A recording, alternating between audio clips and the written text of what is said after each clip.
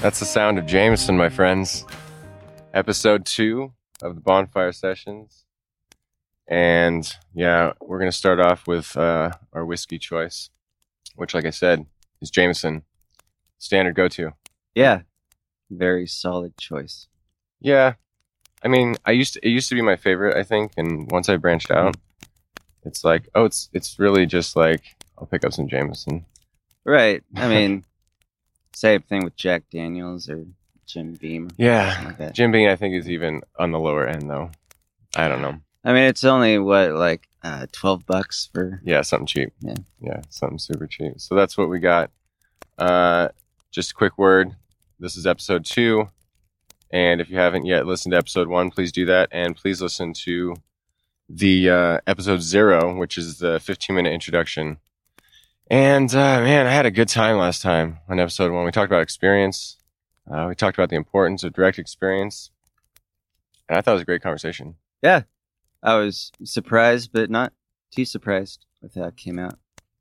Yeah, it's funny because when we first kind of accidentally decided to do a podcast, it's weird because we were hanging out at the lake, and I was just like, we should do a podcast. But when I drove down there, I didn't plan on having that conversation. It just kind of popped out of nowhere.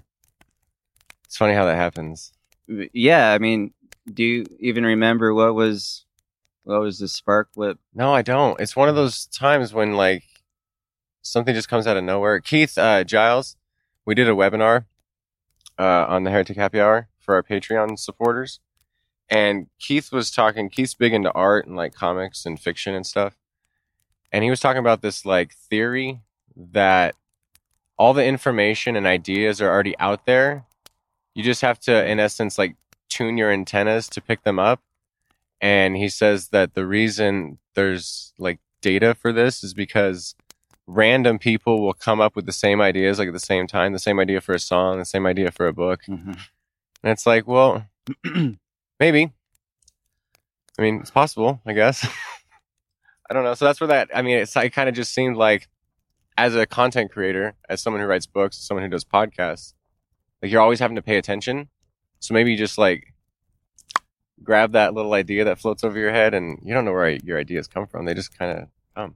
That's cool, but I'd like to think that the ideas that I put forth wouldn't come to being if I weren't around. You know, takes kind of it takes your ego out of the equation, I guess. If you're not the originator of any certain idea. And why would you really need to be? I mean, your ego might want you to be, right? No, but yeah, practically speaking, no. Yeah. No reason at all. Yeah. So maybe. I mean, you do have to pay attention to be an artist. You have to pay attention to the world, the ideas. Because I think like true art, we talked about Caleb real quick last time. And the reasons, I think some of the reasons is that I don't see like art, Christian art as like real art. It's more kitschy. Is because it's like, it's trying too hard. It's not, like the Babylon Bee is the satire site. You ever read their articles? No. Oh, you haven't? So it's a satire site that, like pokes fun at Christianity. And it's kind of like the Onion for Christians. You know what I mean? And, right. Okay. But I think it's funny sometimes, but the reason I think it fails a lot is that it's like using satire and art to like poke fun at the already oppressed.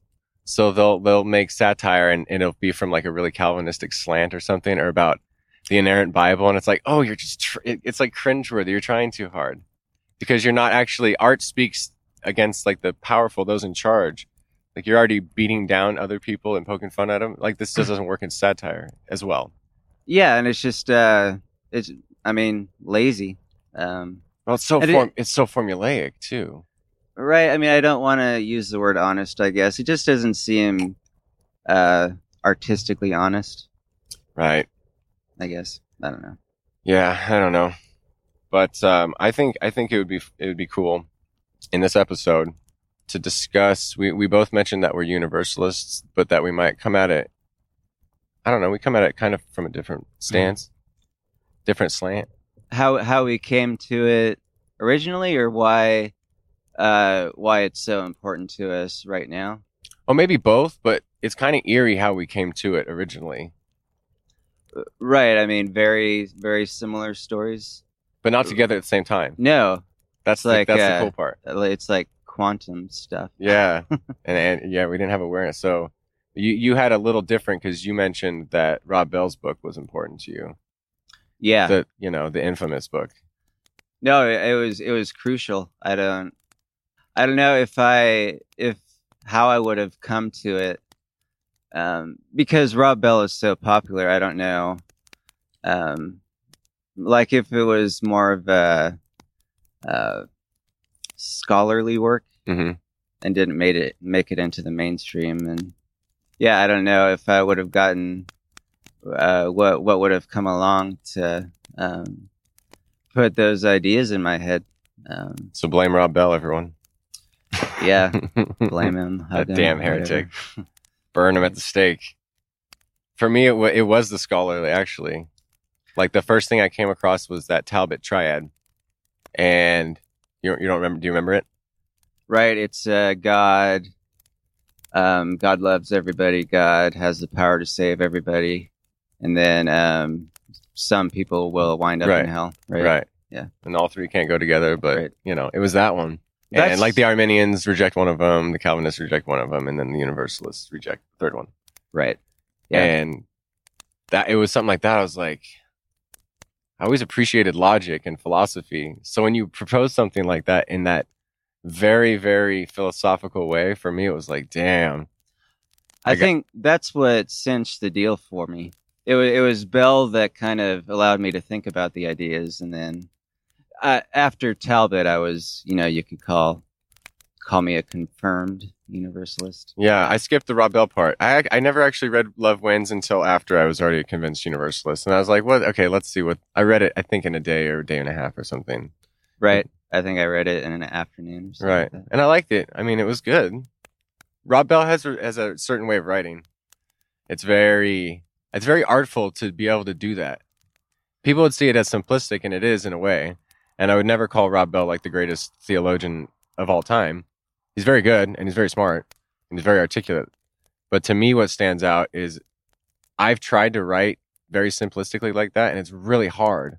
I found myself like stammering on about this nonsense and feeling like I gotta cite this and cite this and cite this and do it in this way and make sure that all the T's are crossed and the I's are dotted. You can just keep it simple, stupid. Exactly. Great advice. Offends me every time. Shout out to Raphael if he picked up on that. I'm sure he did not miss that Office reference. So it's hard to do. It's hard to do. So Rob Bell, shout out to Rob Bell for being able to write like that, because I think that's fucking hard. Really, I just appreciate it for the ideas. It really didn't jive with me artistically. Oh, really? I mean, the nonstop questions was... Well, true. How many hundred of them? Oh, I mean, possibly 1,000. No, I think it was like 400 and something. 600 and something. It was actually oh shit! Counted? No, someone counted it. It's a lot. But that's kind of his point. And what the sign of intelligence is on how good of a question you can answer, not or ask. Yeah, right. And I think a lot of times it starts with questions. We gotta have questions. We can't just hook, line, and sinker believe everything we're told, or we shouldn't. I don't think it's healthy. No, absolutely not. But yeah, so we both came at it from a different angle, and then you had your bike wreck, and you're on Facebook, right?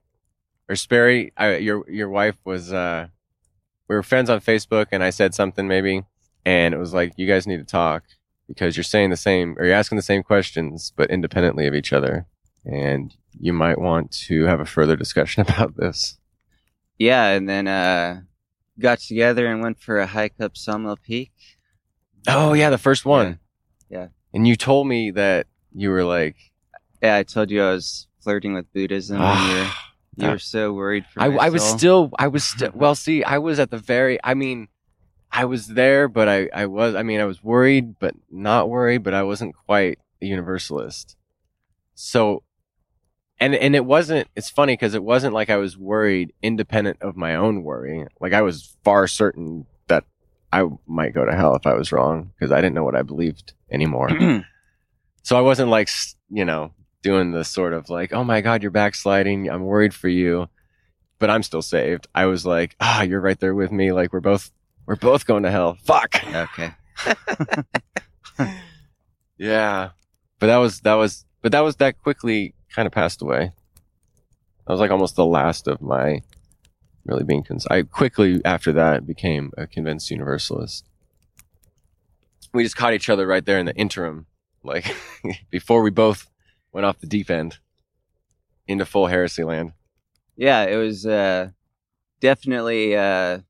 Besides my dad, you're really the only person I could lean on in that time. I had I got into a couple arguments with a close friend of mine, and of course the church that I attend doesn't subscribe to those beliefs, and just the feeling of always having to hide. You can't feel like a bit of a hypocrite when you go to church on Sunday.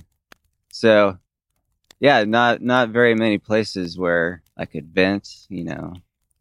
It's a lonely road when you step outside in any way your church family or your community when you step into that intellectual place where you're like, well, this seems like the truth, and am I going to be quiet about it or am I going to yap my big fucking mouth about it?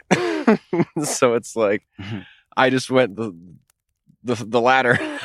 I tried yapping for a little bit on Facebook, but that's where you get in trouble. I don't have what you have. I don't have the thick skin to do that. But I think in the right context, you could.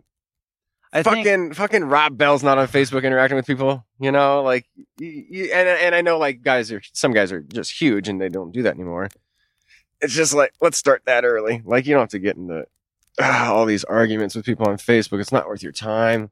Say what you need to say, and if you guys can't be nice, shit. I'd like to think that my skin has gotten thicker, though.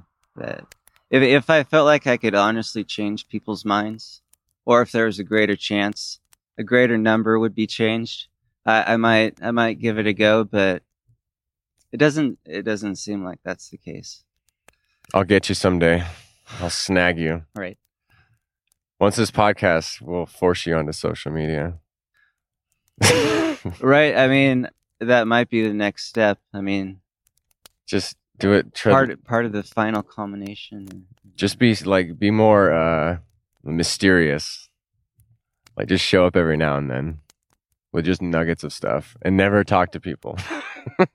Never engage anyone. Just drop cool stuff. Here's an article about the Buddha. I suppose I feel the need to spread my wings a little bit, though. Oh, baby bird needs to fly. Yeah, no, I mean, I don't think shyness is ever really a good thing. Like being introverted is always okay, but shyness is a sign of something. Like, well, like how some people say that embarrassment is a totally wasted emotion. Oh, sure. And it totally is. Right. I mean, if you just, like we were talking about last time, there's no reason to be embarrassed about anything because people don't really think about you that much. No, like we said last time, they don't. So, I mean, and shyness is very directly related to that. It's always, I mean, I'm shy because I'm worried about being embarrassed. And Sure. In one way or another. And that would cause some sort of anxiety and I get that too. And then you start, I think I've gotten better about it more recently about social stuff. I'm still not good at it. But I think you can accept, like once you really embrace your introversion, you can still be bold. You just got to put yourself in the right contexts. You could push yourself and like you could start doing a podcast. I mean, that's all by my lonesome. No, I'm not saying, I don't know. I wouldn't go that far, Mike. No, but I'm sure that you would have been more hesitant than me starting a podcast or something. Yeah. But then you realize it's like, oh, I think you realize that I can be bold and just put myself in the right spot so so I don't have to worry about being embarrassed. Don't, it's like you could still step outside yourself, but just being smart about things. I don't know. Find out what your interests are and what you're good at, and then try to do more of that. Well, I think I'm definitely interested in trying to engage people. Kind of done just sitting on the sidelines. Nice. I think we'll get you in a Facebook group, and you can deal with all the bullshit that I deal with. Right. No, I'll just take over for you. Yeah, that's fine. No, I still got thick skin most of the time. Sometimes it just gets annoying though. No, Ooh. I mean, I was thinking more just to take the load off. Oh yeah. You've been carrying it for a while. Yeah. It's kind of fun though, but it does seem pretty fun. Sometimes it's not fun. But anyway, I'm gonna take a sip of this delicious vodka. I mean, whiskey. Why did I say vodka? I don't even like vodka. Oh, seriously? I like it like in the summer if you put it in some lemonade. But I'm not gonna sip vodka. I would say the same. I would sip gin, but not I don't know. Vodka. Gin's another one that I like gin. I got sick on gin one time. I wasn't even drunk, and I had 2 gin and tonics, and I was puking like 2-3 hours later, and I was just sick, but I was still like, my head was still sober. I was just, I don't know what. Maybe someone poisoned me. Right. Yeah. I got roofied, but it was not a roofie. It was like a stomach bug, or maybe that's just how my body responded. I don't know. But I've had gin since. I was fine. I didn't have it for a while, though. I'll tell you that much. It's definitely not my number one. No. I got to say whiskey is. Whiskey, bourbon. Yeah, same here. That's my bag. Yes. Keep hearing a door. It's like sometimes. Who's out there, woman? I don't talk to my wife like that. That was a joke for all the really sensitive people out there. I can verify that. Jokes, people. I said that today. I tried to make a Facebook Live video, but then Facebook shut down or did some shit. And then I made a Patreon video, and I was making it was in the Facebook video. I was making a mention that people can't take jokes anymore. You can't take jokes. Even if you're like, you totally affirm this community, that community. You're like, I'm trying my best. Trying to be as tolerant.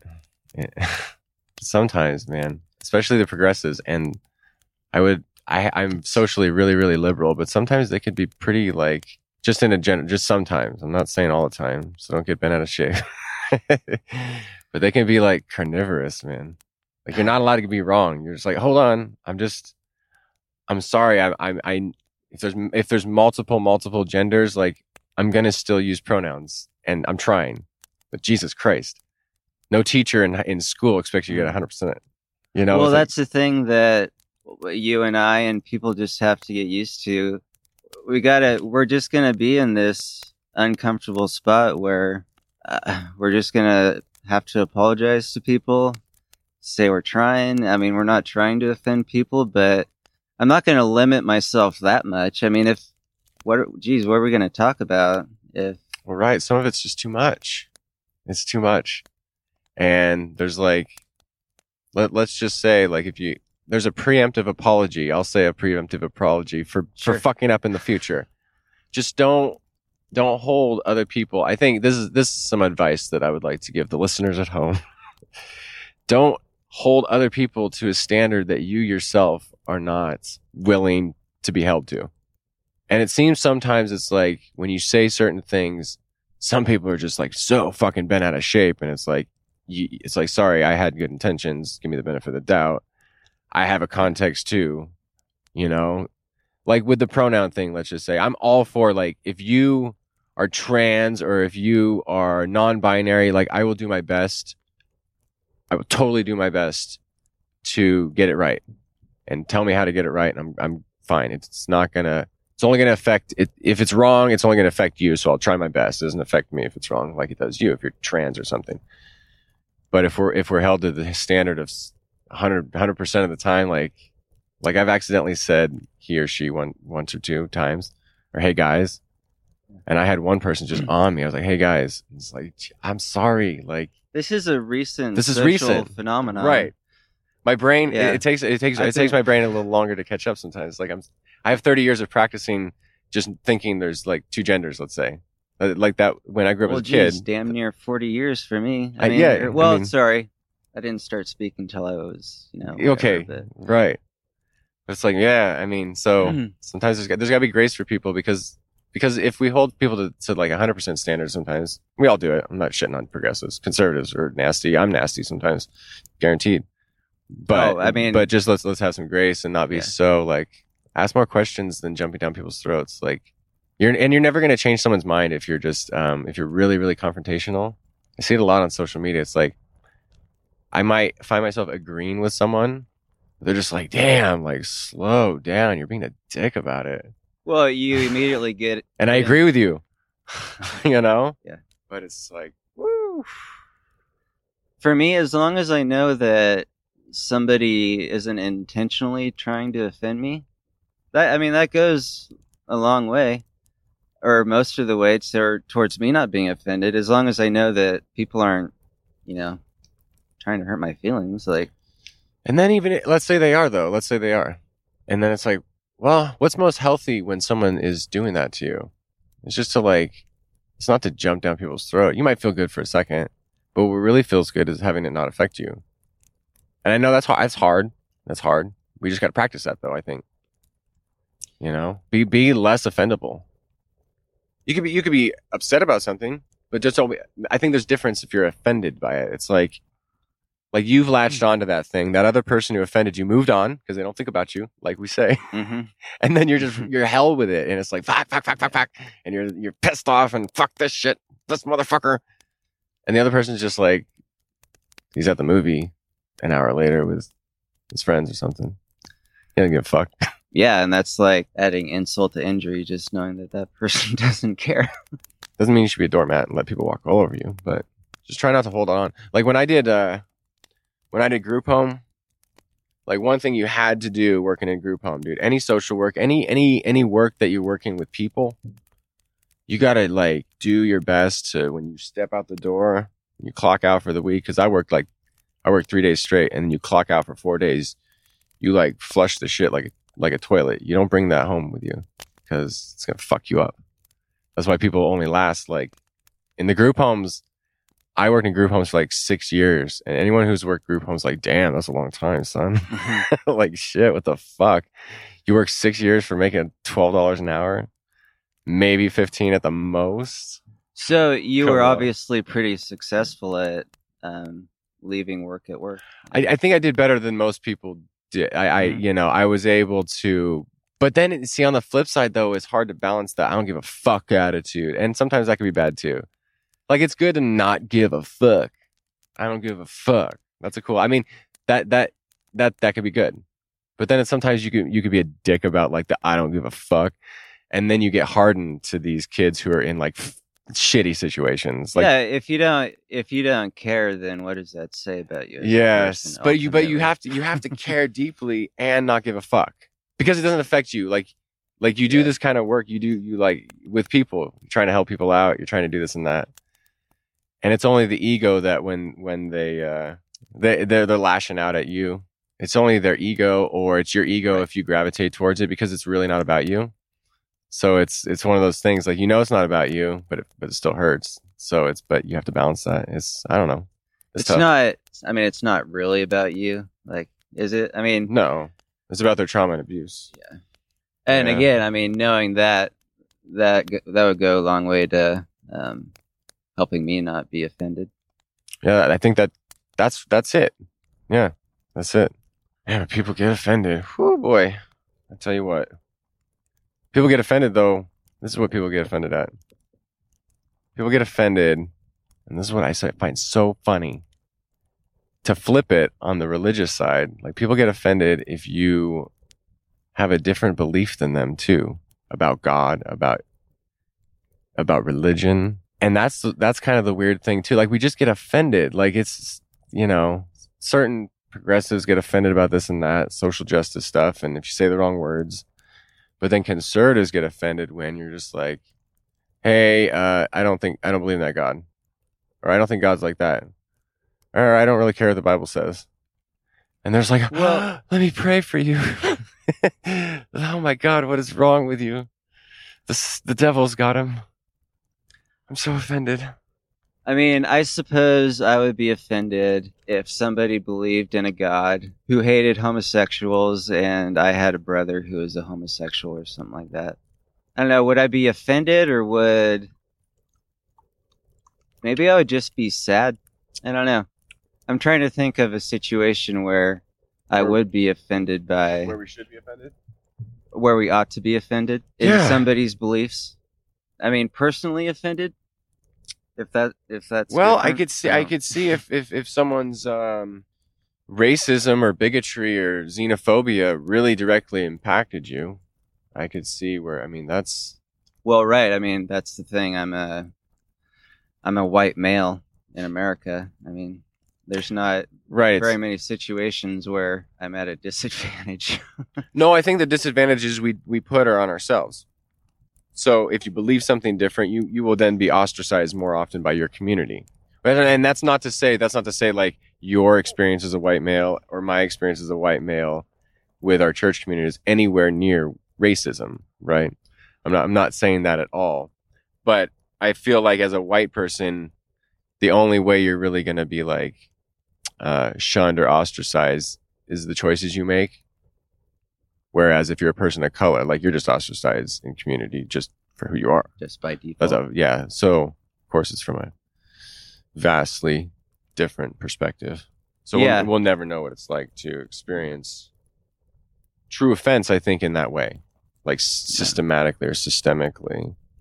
So I would say, if a black person's offended by racism, I could say I'm offended, but I've never experienced it like the person who is part of that ostracized group. So yeah, again, it's all back to subjective experiences, man. We can only speak from our subjective experiences. That's why we have to have super large amounts of empathy Mm-hmm.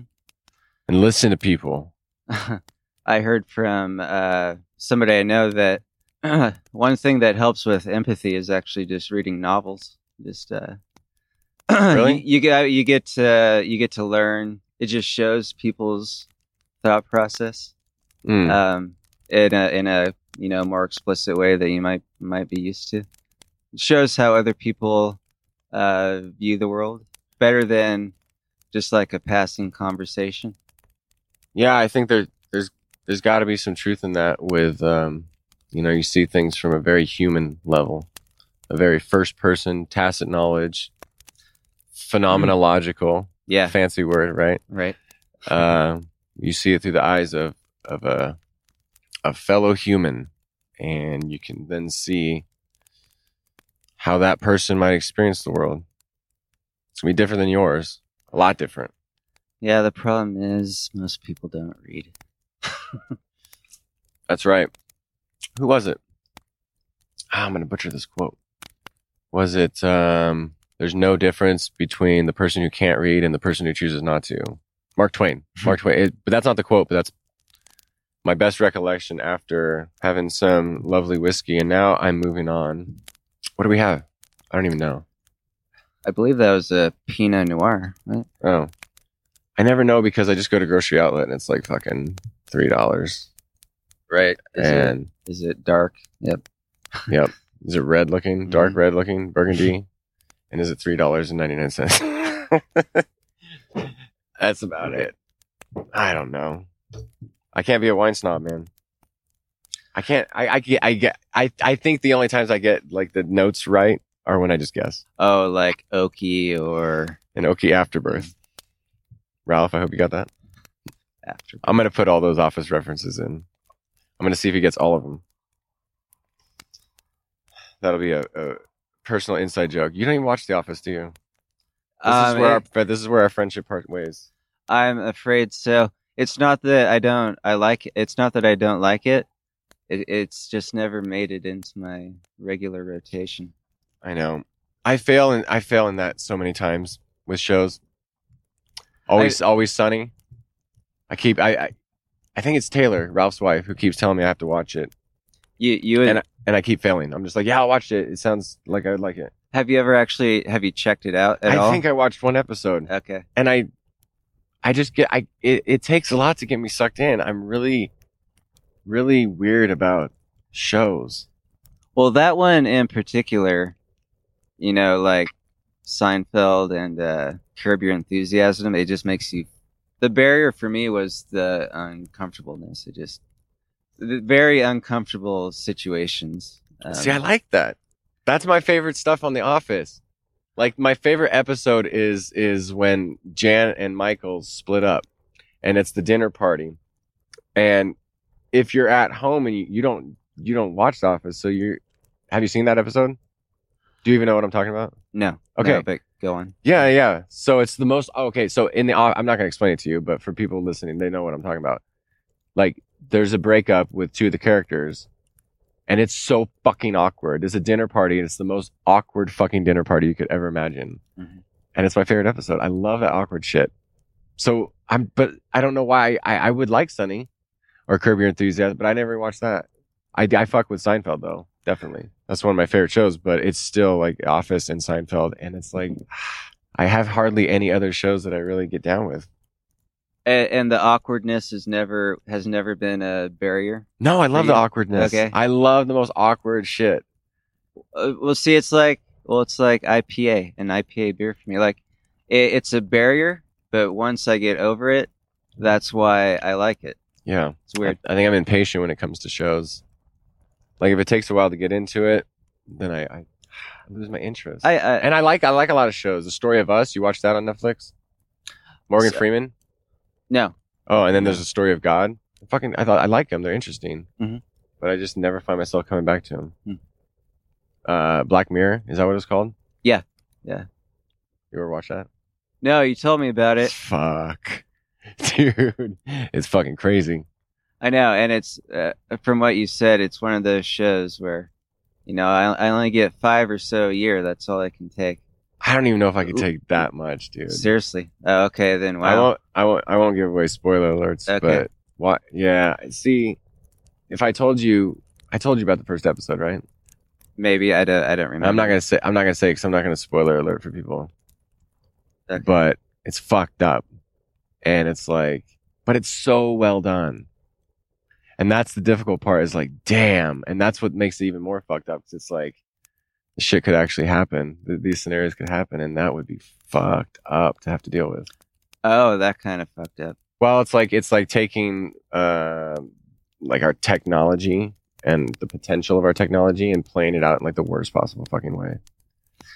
And it's just like these people's lives are fucking horrible.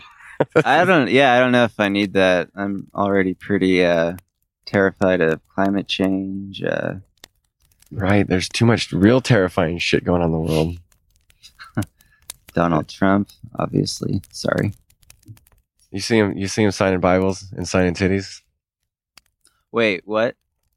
He went down to Alabama, and he's at this event where he's signing Bibles. People were giving him the Bible to sign, and I think he signed someone's breasts. It's weird. I'm hoping the breast was offered and not. I think so. Taken. Okay. And maybe I didn't verify it. Like, you see so much stuff on social media. Like, I just saw, I think it was like a tweet or something. It might not even be true. I don't know. But if it is, it's like, that's weird. Well, I mean, it fails to surprise me. Like, but it's just weird. It's like, yeah, of course he would do that. Yeah. Yeah, of course he would. If that's true. But he was signing Bibles. I know that. That's just weird. Now that kind of offends me. Well, and it's just the hypocrisy of it. The hypocrisy offends me. Yeah. Because like the people that revere the Bible so much, to just get the president to sign it, like that's just weird. Like it's just, what do you, so it's the word of God and you must defend it and you must do all this and that, and you're having someone sign it. I don't even think they do that with a flag. Do you sign a flag? Would they take a flag to him? And I'm fairly certain you can't. I've never seen someone sign a flag. That seems like, nor have I. It seems like that would be a rule. So why can't you sign the flag, but you can sign a Bible? And you believe the Bible's what? And you're going to get all bent out of shape because I'm like, I don't think it's inerrant. I don't think it's the word of God. You don't? What? Sign my Bible, Donald Trump. What? This is weird. That's a weird sign my breasts, Donald Trump. Really? You're I mean, the Bible, it's weird, but yeah, people don't think that thoroughly about their beliefs or what things really mean to them. I don't know. they're not consistent. I don't think. Too many people are inconsistent. I don't know. I was in a band one time called Beautiful and Broken. It was like a post-hardcore emo band. We played a show. I don't know if it was the Showbread show. I think it might have been in Sacramento. Yeah, we played in Sacramento. And someone had our lead singer sign her breasts. It was both the most funny thing to me and the most awkward. I was just like, we weren't like a big band. We weren't even that great. Well, we were pretty good for that kind of style. But still, it's like, I wonder what it would be like to really be a rock star. Like that shit. No wonder there's so much sex, drugs. There's so much of that shit, man. I would Imagine? I would definitely need the drugs to push past the awkwardness. I think so, man. It's like that movie. What's that movie with that dude that's Bradley Cooper and Lady Gaga? What was that called? Oh, A Star is Born. Yeah. No wonder that kind of lifestyle, man. It's how a lot of people, they're just like fucking. It's got to be a crazy kind of lifestyle. And part of me envies it. That dude everyone knows the story. Didn't end up well for that guy. No, but to have those types of experiences. Maybe a couple times. Yeah, right. I mean, maybe just sheer curiosity. Yeah. Yeah. I've never had any of those kind of experiences. I've done drugs, but not I'm pretty sure all the people would burn me out. I mean, all the what? all the people. I mean, I would have to be on drugs all the time in order to. You have to be doing cocaine or speed or something. Maybe that's why they do it. A lot of artists are introverts though too. So That's true. Maybe they have to do a bunch of cocaine to even deal with it because they have to deal with it all the time. I don't hear that side of it though. I mean, I don't never hear heard of a lot of people taking drugs because they're introverts. No, I know. It's probably not But true. I mean, it makes sense. But yeah, I just think it's more about just. I mean, the demand on those kind of rock stars, man, is a lot. You got to do a lot of shit. You got to be up a lot. And there's just so many parties and so much. When you're a rock star, like your green room just probably has alcohol and I mean all the shit you want. And you know you're getting cocaine offered to you all the time. I would never do cocaine. Definitely not. That does not fit like my personality. Not at all. Just seems like a bad idea. I had one friend describe it as you just feel like the best possible version of you for like 20 minutes. And that sounds kind of appealing, but sounds very, addictive until it turns into like you're the worst version of you or has the potential to. I don't know, man. Yeah, that first couple times and then you just get addicted to it and then you turn into fucking what the fuck have I done? I don't know. Well, I said the best possible version of yourself. Just be the best introvert. The best introvert, yeah. What's wrong with that? The only reason why being an introvert is awkward is because it's not. I think it's because it's. Yes, you can be socially awkward, but take that away from the equation. I think it's only because it's not understood and not accepted. Like it's an extrovert society. And in certain circles, it's okay to be an introvert. Like maybe in the art community, they would understand that most of them are introverts and they kind of gravitate towards that kind of stuff. But on the whole, like, it was funny. I was at Starbucks today and this made me laugh. I was getting tired today. And so I went to Starbucks and I got some coffee and I sit outside before I'm going to the food place where I deliver food to the poor people, the less than fortunate. I don't know what the common vernacular is. I'm gonna get in trouble for saying poor. I didn't mean it. And I'm sitting there getting coffee, and this dude comes up to me and he's complaining. He's like, "Man, they really put that drive-through microphone in an annoying place because all you can hear it when you're sitting and you're trying to have your peace and quiet and you're blah blah blah blah blah blah blah." And he goes going on and on, and I'm sitting there like, you know, it's just as annoying. is you as a stranger coming up to me and talking to me. It's the extrovert's world. But if I said something, I would be a dick. So I just you just put up with it. It was just like, Yeah, please God help me. I know. That's the price that we have to pay. I mean, no, I'm never gonna be an asshole about it. Nope. I'm just gonna take it. Yeah. Be super uncomfortable. Oh, it's tough when you have tattoos too, like I do. I had one lady grab me one time right after. Like when you get a tattoo, I have sleeves. When you get a tattoo, they put this like saran wrap on it and fucking put it up with like petroleum jelly and wrap it up. And that shit is fucking, oh God, if you get it in the summer and you start sweating, holy shit, it's horrible. Yeah. And I just got it off, like lotion it up really nice. And it was like a day later.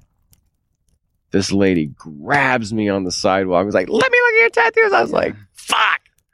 Oh, it's terrible. That's like extrovert toxic on the extrovert on steroids, man. It's like you're gonna grab a dude's. This shit was like bright. You know how you ever see? I mean, when it gets raised up, like your forearms. I got my whole forearm and it's raised up. It's like welted. Just smash. Just like, whoa! You're just gonna grab people on the sidewalk because you like. I mean, you like the way their body looks. What? That's weird. Well, right. I mean, so it obviously, I mean, it hurt. Oh, God, it hurt so bad. And then it's an open wound, and you're like, God, lady, did you fucking wash your hands? The fuck is the matter with you? I know, right. I can't ever imagine myself grabbing somebody's body part. Right. I mean, oh, God, it was so awkward. I mean, I have to admire the boldness. Like, I won't lie. I wish I had that in me sometimes, but in certain situations, I could just walk up to something and be bold and be like, "What's up? I'm here. It's all good. What do you want to talk about?" But not in social settings. In these settings, though, that's why I keep doing more of this kind of shit, man. I'm loving doing this podcasting shit. I liked writing. I love writing still. I like podcasting, and it's but it's a different. It's not an extrovert introvert thing. It's not a social setting, you know. No, it's definitely more exciting, and I'm not feeling as natural as I did last podcast, but I'm enjoying the challenge. Like, tonight? Tonight, yeah. Oh, you seem perfectly fine. Well, right. Well, thank you. But that's the weird thing about creating anything, man. You put yourself out there. It's like see what sticks. You're gonna have. It's like every comedian who says they bombed, you know, like everyone's bombed, even the best. Joe Rogan, Bill Burr, Chappelle. So just get over it. It's gonna happen. Just get over it. It's gonna happen. Right. And we are our worst critics. Like, yeah, definitely. So it's just cool to have the conversation, man. That's why I like talking about this kind of stuff. I wish more people would be willing to listen to something like Universalism, though. Anything like that you feel like kind of liberates you. No matter what stance you take, like you come at it like you gravitate more toward Watts. You might gravitate more towards people like that. I might gravitate more towards, you know, David Bentley Hart, even though you love him, but more of a Christian. Like I'd read 1,200 page books on Paul. You're not gonna read that shit. No. Most assuredly not. No. But that's a good question. How do you, intellectuals have books, but how do you talk to a non-intellectual about universalism? Is that an oxymoron? I mean, talking to... No, I think it's, I mean, I don't know. It's hard because it's, someone has to be willing to talk about these things. But most people don't even care about it. Even the people who disagree with you, it's not that they don't care. I mean, they just don't want to have those conversations. Like, they just believe what they believe. They're just more focused on whatever they're doing. It's surprising how many people I meet, and we've talked about this, that just don't care about those things for some reason or another. And I'm like, really? How can you not care about these kinds of ideas? Right. It seems like you should care a little. I mean, hell, your ultimate destination, possibly. Like, It's important. that This thing's doesn't. important. You're just kind of meh. Yeah. Yeah, it's and it's funny because they'll just people will vehemently disagree with you, and I'm always like, well, what do you disagree with me of? Because we haven't even talked. Like, we haven't talked. Like a lot of people, I think, who I would disagree with probably have not listened to the Heretic Happy Hour. We have 45 episodes. I'm pretty certain that a lot of people who are like, Matt, what the fuck are you doing? Don't listen. Don't read my books. They didn't read our book. So it's like sometimes like, well, what do you disagree with? Because I'm not even sure we're talking. Are we really understanding each other? I know we might disagree, but sometimes when you don't even give someone the light of day, you don't give them a chance to explain themselves. You're not even really sure what I've had people tell me like, oh, well, I don't know what you are, Matt. I don't, and it's like, well, yeah, I know you can pluck out what I say. I say that sometimes. I don't know if I'm a Christian. I'm whatever, Mm-hmm. In a way I am. So it's like, well, it's kind of on you if you don't know what I am or what I believe. I've never hid shit. No one can say that. Well, so I mean, in what kind of context do people even bring that up? Is that like a Facebook discussion or? Oh yeah, a lot. I mean, a lot of times, a lot of interactions with people. Right. Yeah, I don't know what to say to that. Yeah, sorry you don't understand. Right. You want to have a conversation or? Right. Most people don't. They just want to. A lot of people just got to be right. And I guess that's one of the reasons why universalism is nice. I mean, I obviously have to be right about the everybody's being saved part, but as far as the jots and tittles of my beliefs specifically, it doesn't really matter if I'm right or wrong, or they don't affect my ultimate salvation. I hope not. You ever wonder if you're wrong about all this fingers shit? Crossed. You ever have those moments anymore? No, I don't, honestly. I don't either. It's been a while. Does that sound arrogant? Should we have a little bit of fear and trepidation in the Lord? No, it feels like this should be the ultimate epistemology. Maybe this is the ultimate kind of knowing. Yeah. I just know it in my body. It would take a very long conversation to maybe convince you why I believe what I believe and why I believe that why I know that I'm correct. It would certainly take that. But it would get someone to understand the different ways of knowing. Like, yeah, I know for certain that I can't explain fully what I believe in my bones. What, you know what I mean? Like what I know to be true. Like all of the words that I would use to explain the confidence I have in universalism would fail. Because the arguments wouldn't be right. The biblical exegesis wouldn't be perfect. The philosophy is not going to be perfect. I mean, hopefully it's logical, but you're never going to be like, I got 100% deductive certainty about something. I mean, simply because we're just using words. Right. And we have to remember that words are just pointers. Right. Right? I mean, the sign isn't the actual destination here. Right. There's always like a different kind. It's almost like explaining, like in Greek, that term ionios that people use to say is eternal. When people are talking about like eternal fire, eternal life, what people don't, they always think about it in this one quantitative way, but they don't think about it in a qualitative way. It's hard for people to grasp this difference in the quality of something. I can't add up all the arguments in like equal universalism. My confidence is more in something that's transcends words. It's a different. It's trying to count to infinity. You can't do it. So it's totally on a different plane.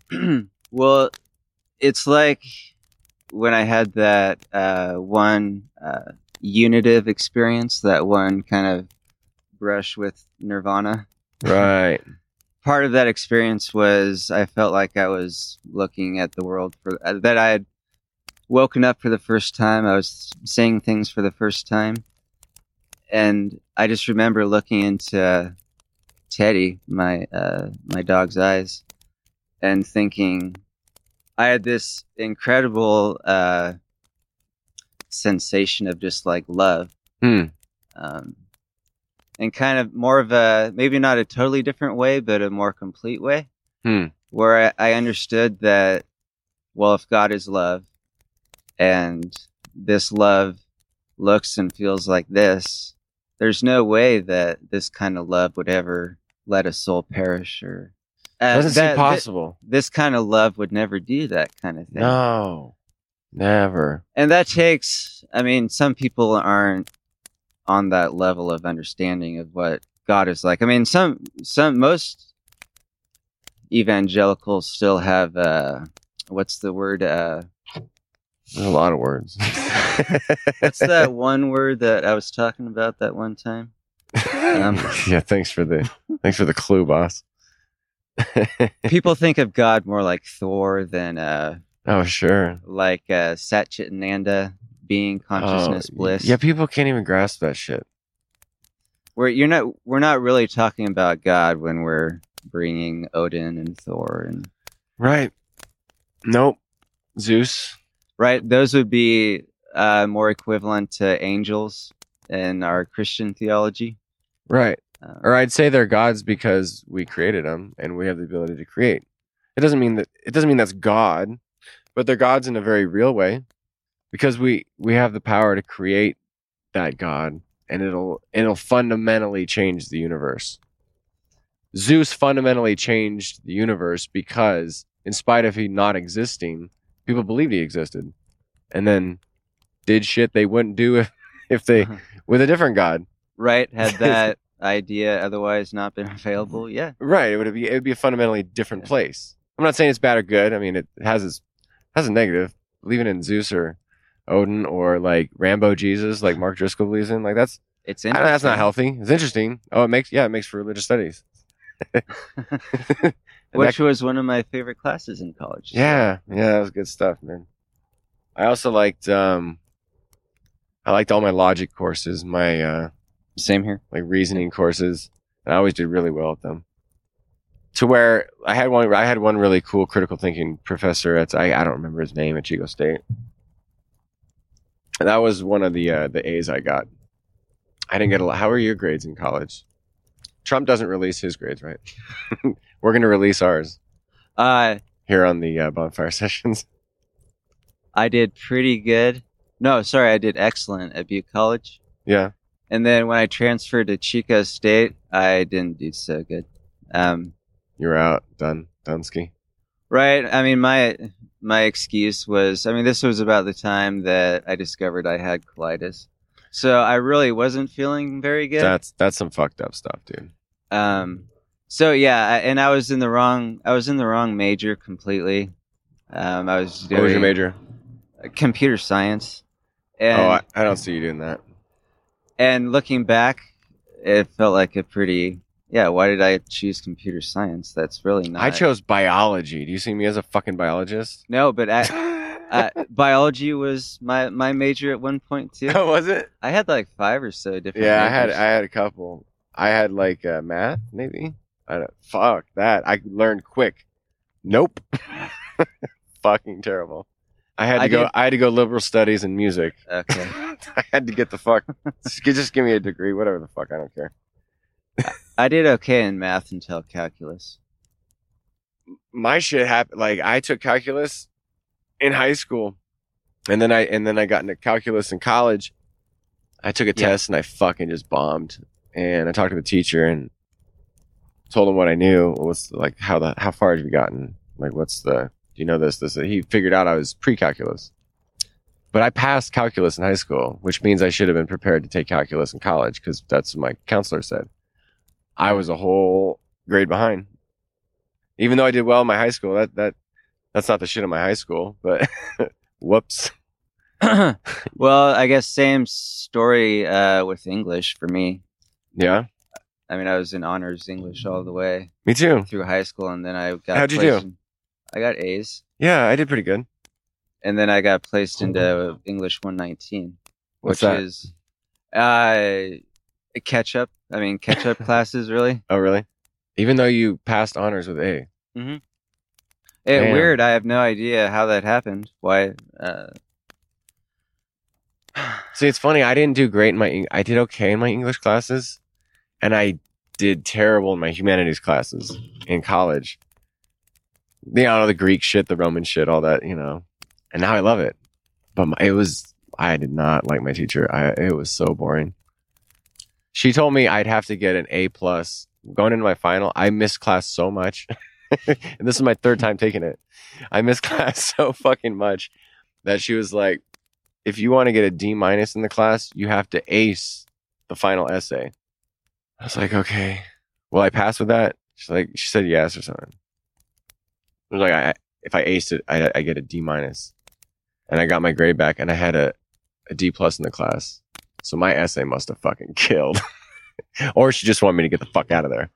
Because it was my third time taking it. I hated that class, but I like that shit now, and I'm a writer, even though my English teachers might be surprised. Right. Yeah. People change, I guess. Yeah, people do change, man. But it's just, I mean, it's an example of there's different kinds of intelligences out there. Like, you're obviously a very smart guy, but some things just don't click for some reason. No, some things don't, man. No. If it were up to me to try to get to Mars or the moon, I'd be like, fuck if I know. We ain't going nowhere, bitches. Yeah, sorry. Sorry. You have to find someone else. I tried to be a math major. That lasted about 45 seconds, and then I was out. There are some smart... My daughter watches this show called Genius Junior, and these fucking kids have to answer all these questions so quick, like these math questions, these ridiculous spelling questions. They have to spell shit backwards. I'm like, holy shit. This 8-year-old smarter than I am. Fuck. Yeah, there's some smart people out there. Go figure out how to go stop climate change, please. I was just gonna say that. Were you? Yeah. That was a quantum mind meld. Go figure out climate change, you smart fucking kid. Grow up and destroy. Find something. Just kill it out there. I will use that brain of yours. I'm not that guy. Sorry. We'd all be really grateful, for sure. Yes, we would.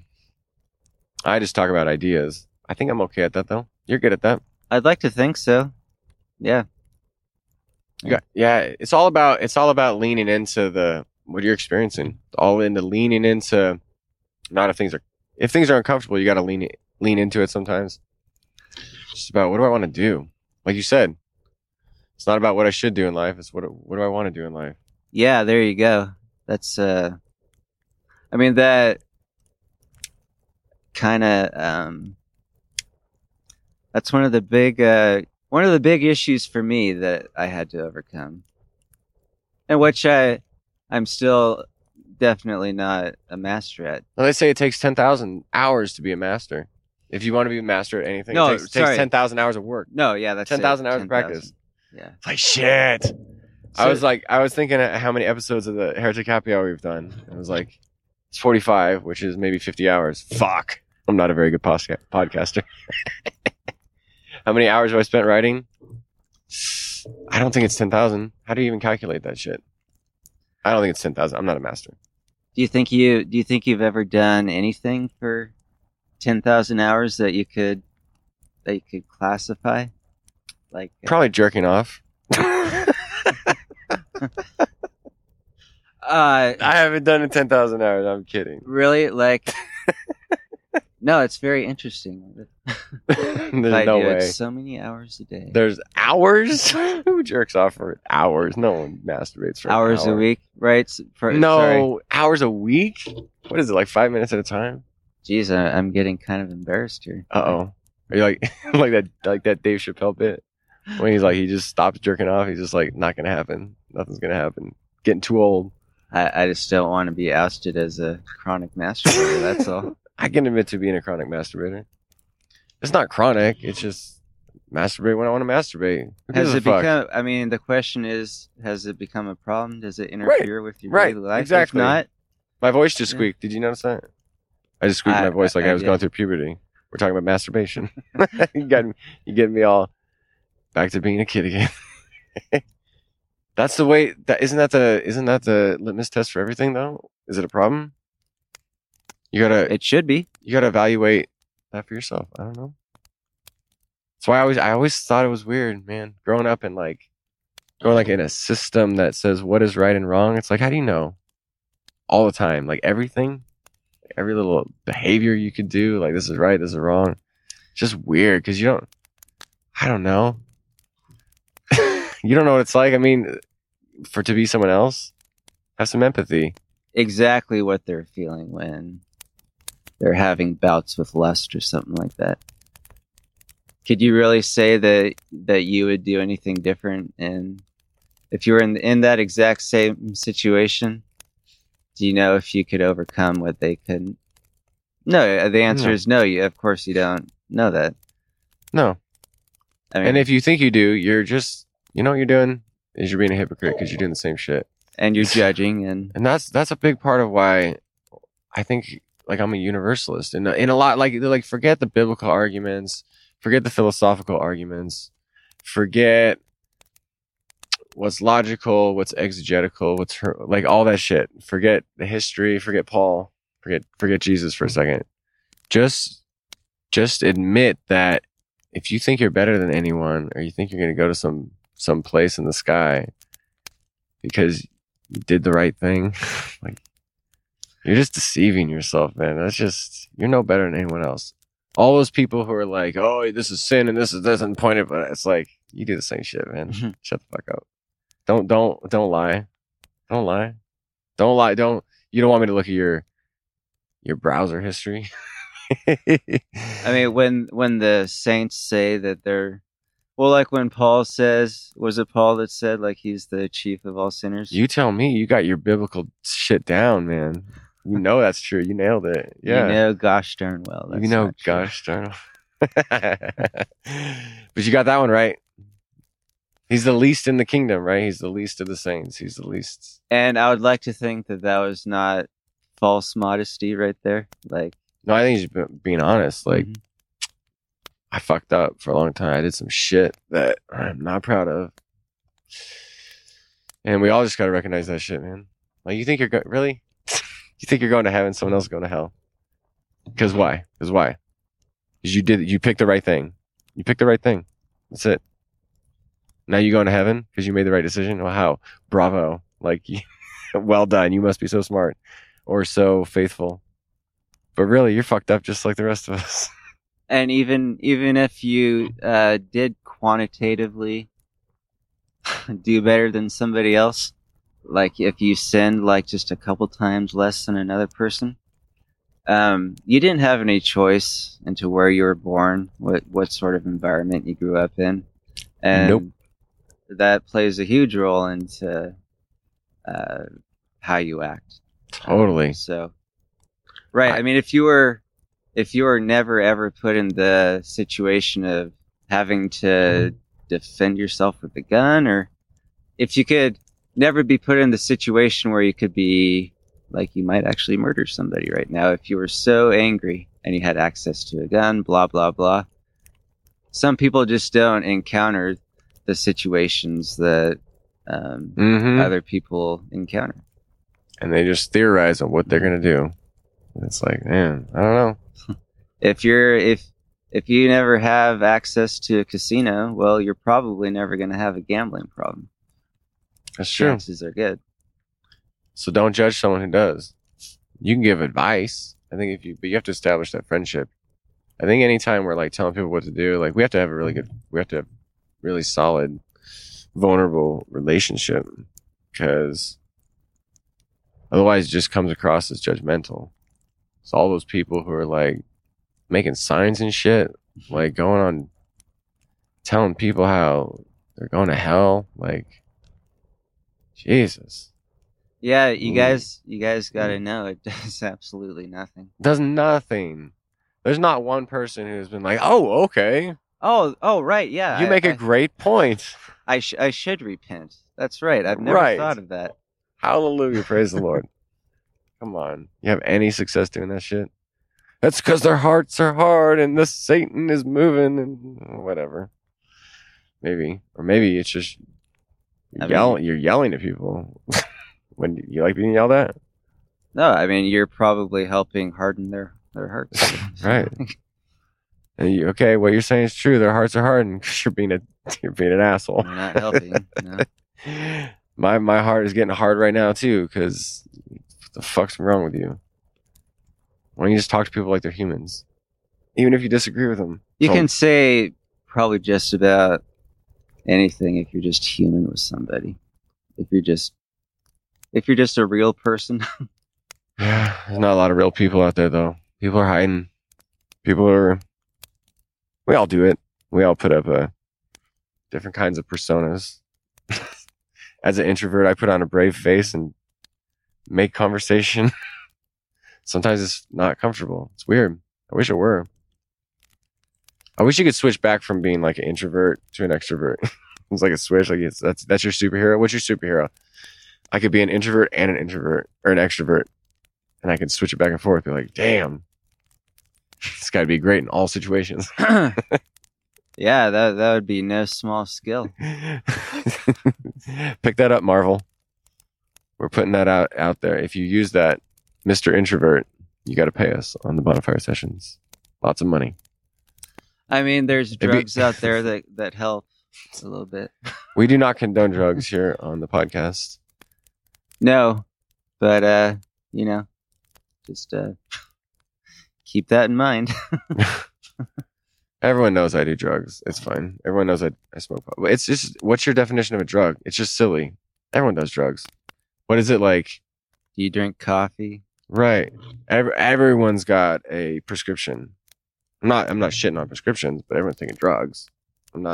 Prescriptions can be great. I think they're overused, but they have their place. So it's not like they're bad. Mm-hmm. I'm not shaming you if you take a prescription at all. I'd be a hypocrite.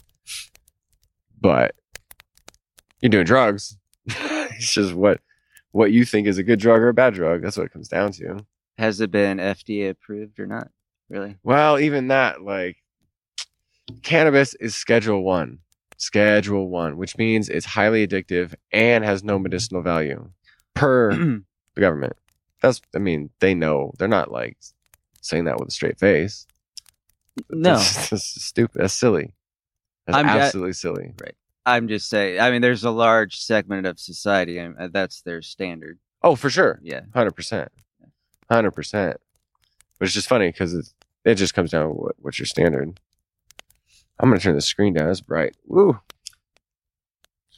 It comes down to definitions. What's a drug? What's a medicine? What's this? What's that? We're always talking past each other. Mm-hmm. Most of what I see on social media is people talking past each other. Yeah. Another one would be while we're talking past each other is, what do you mean by sober? Do you mean sober-minded or just literally your faculties haven't been altered? Right, I love that one. Anyway. People use that as an argument not to drink alcohol at all. It's like, well, what is sobriety? I mean, if you're raging and pissed off at something, you could be sober. Per the letter of the law, your alcohol content is going to be 0.0.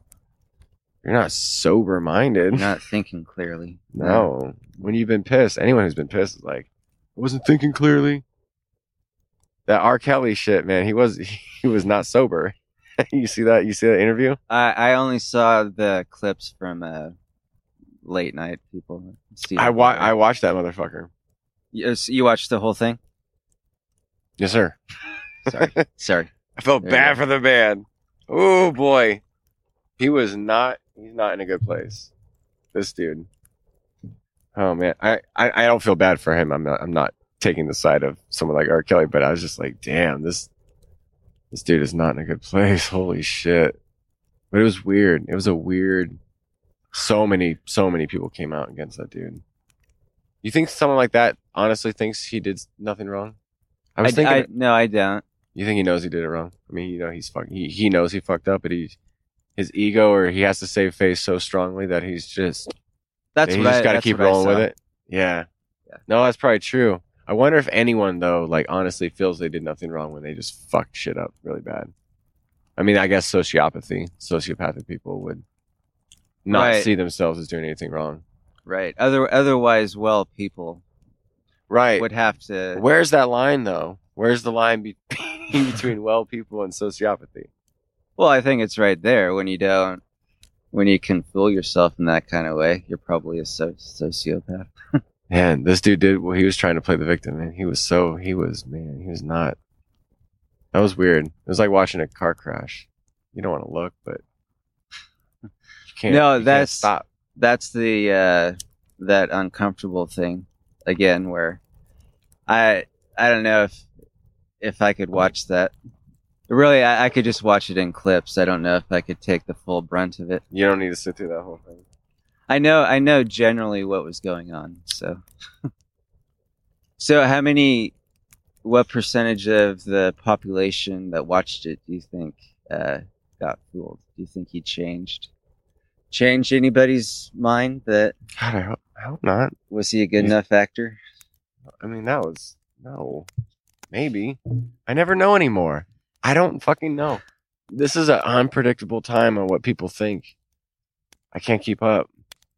I know we're in a time where Nazism is coming back in the style. Well, fascism for sure. There's certainly fascists. Mm-hmm. Yeah, it's weird. Kind of thought that was like polio. That stuff should have gotten vaccinated out of society. We never learn. We just repeat the same shit over and over, man. I mean, haven't we been kind of doing this for thousands of years? This kind of bullshit, like... Well, definitely the same cycles of thought. I mean, history is always kind of going in the cycle. It's funny, though, like, if you look at statistics, like, crime is going down, violence is going down on the whole. People always think about how shitty times are, but you know what? Like, sometimes it's like... You know how many people Genghis Khan killed? Like, without actual weapons, swords and shit? They just had like, swords, bow and arrows, right? They killed like millions of people. Shit was crazy back then. A third of Europe died in the bubonic plague. Third. If a third of people died on the planet, it'd be 2 billion something. Like, holy shit. Sometimes we get caught up in the drama and things are getting worse. I think it's just that we have more access to everything and all these perspectives and weird perspectives. Well, access to information. Like a blessing and a curse, man. Yeah. Like, it's cool. Internet's cool. You can do a lot of shit that you don't think twice about. Like, I can just go on Netflix and watch whatever the fuck I want. And back in the day, you had to watch whatever the fuck they said. And we can, hey, shit, I forgot. Can you pick up some kale at the store? You could just text that real quick. Back in the day, it was like, you're not going to get what you want. I said kale like it'd be more like I'm a pothead. It'd be more like, can you pick up a pizza? But you could just be like, get me this real quick. Help me. Please. I'm hungry. You just beam information across wherever you are. Like, internet's cool. And share information. Yeah. We can do this shit. We would have never done this shit in the 90s. But it's scary too. Technology's scary too.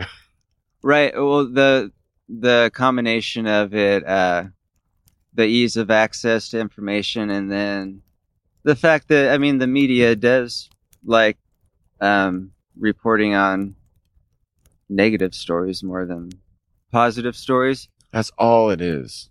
And then, the added layer that negative information seem to stick better than positive. It takes, 10 compliments to wipe out one slight down, whatever. One offense. So you're ugly. You could be told you're pretty all day long, and one stupid person you don't like or doesn't even care, doesn't care about you. You're ugly. That would ruin your whole day. Probably your next day too. Probably. Yeah. Terrible. So we have a lot of things against us, working against us. Sometimes it feels life is working against you. So I don't know. It's hard not to be cynical about things. It's Maybe. hard not to see all that negative news and be like, we're fucked. Climate change, this shit's scary, dude. And I know it's been politicized, and I know people have done that. Doesn't mean it's not true. What the scientists say is like not encouraging. Damn, that's a big one. That one scares me, but it's one we don't really think about. We talk about it a lot, but it would take some drastic measures to curtail how fucked up we've made things, man. Right, and depending on who you listen to, it seems like we're already kind of too late. Yeah, it's too late. Things are accelerating faster than scientists thought they were originally. It's scary, man. Like you don't realize the feedback cycles. Like when the tundra, I'm sorry, but for lack of a better word, when the tundra thaws out, it creates more methane, and then that methane increases the thawing, and yeah, it just keeps on feeding back. So in other words, we're fucked. Eventually, everybody dies. Yeah, that's true. What are you gonna do? You can do your best. That's all you can do. You can't change the world. I mean, you can try. You can do your little part. You can always change how you react to it. That's true. Like that fuck. You talked about it in our book, man. That Vietnamese dude who lit himself on fire. Like, everyone freaked out except him. It's like, damn, you can really. How the fuck can someone change their worldview so much or their view on life and practice so much that they can literally, like, even the grotesque amount of suffering, they're just like, I'm good. Wow. That's fucking crazy. It's encouraging. That's a whole level of enlightenment, man. That's a level I have not got to. And hopefully won't ever have to put No, it into I hope practice not. like that. Yeah. Fuck no. I stubbed my toe and I'm like, ah, fuck. I broke it like 5 times in a Kill row. me now. Oh my, Yeah. kill me, shoot me now. Like, Lord have mercy. It's the worst pain you ever felt. You just scream into a pillow so many obscenities, and then you don't even want to look. You ever had something like that happen? I mean, Oh yeah, no, I know exactly what you're talking about. Yeah. Your bike wreck, man. I can't believe our friendship started because of a bike wreck. In part, it played its part.